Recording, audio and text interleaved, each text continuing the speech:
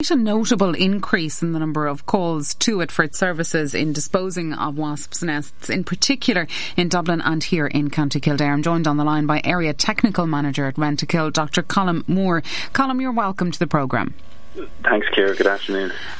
Why are wasps such a problem at this time of year? Well, they start off in springtime. So what you have is the queens would overwinter. So they sort of disappear. They would hibernate, probably in your attic space. I even had one trying to hibernate in the door jamb of my car. Really? So I just moved her on.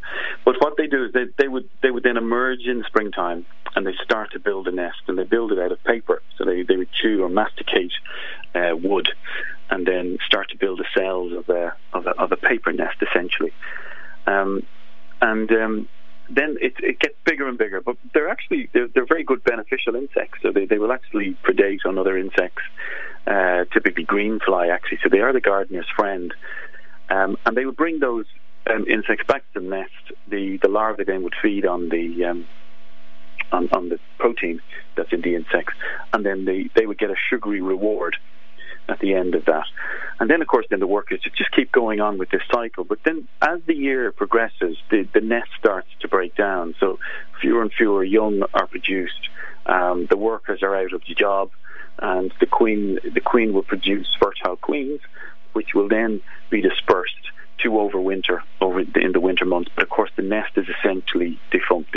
It's redundant.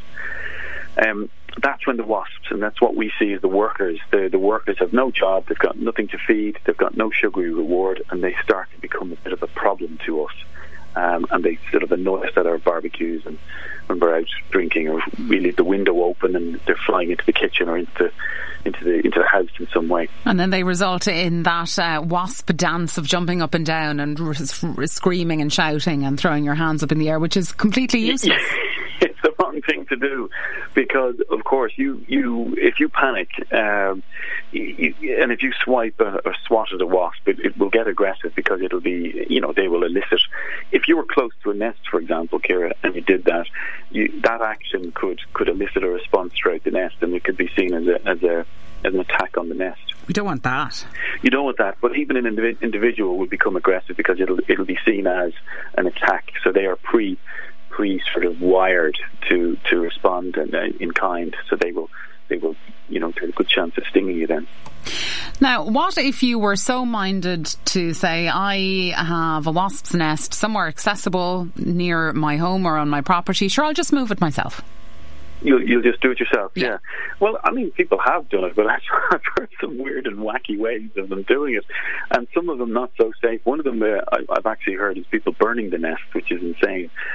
Given that they're paper and it's in your home, it's not a good idea to burn them. So the other thing is, it's how you tackle a nest. So you can have up to about 10,000 in a nest, depending on the size of it and the stage of year.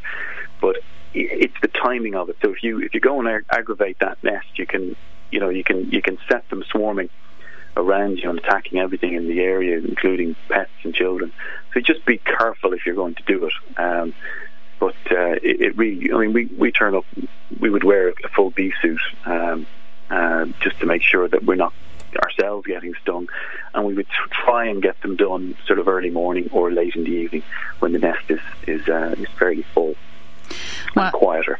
Well, Dr. Colm Moore, Area Technical Advisor, or Technical Manager at Rentokil, thanks for joining us. So you may wish to heed Colm's advice. Certainly if you have a wasp's nest and it's in your house, don't try and get rid of it by setting it alight. That just seems like a recipe for disaster. Coming up after the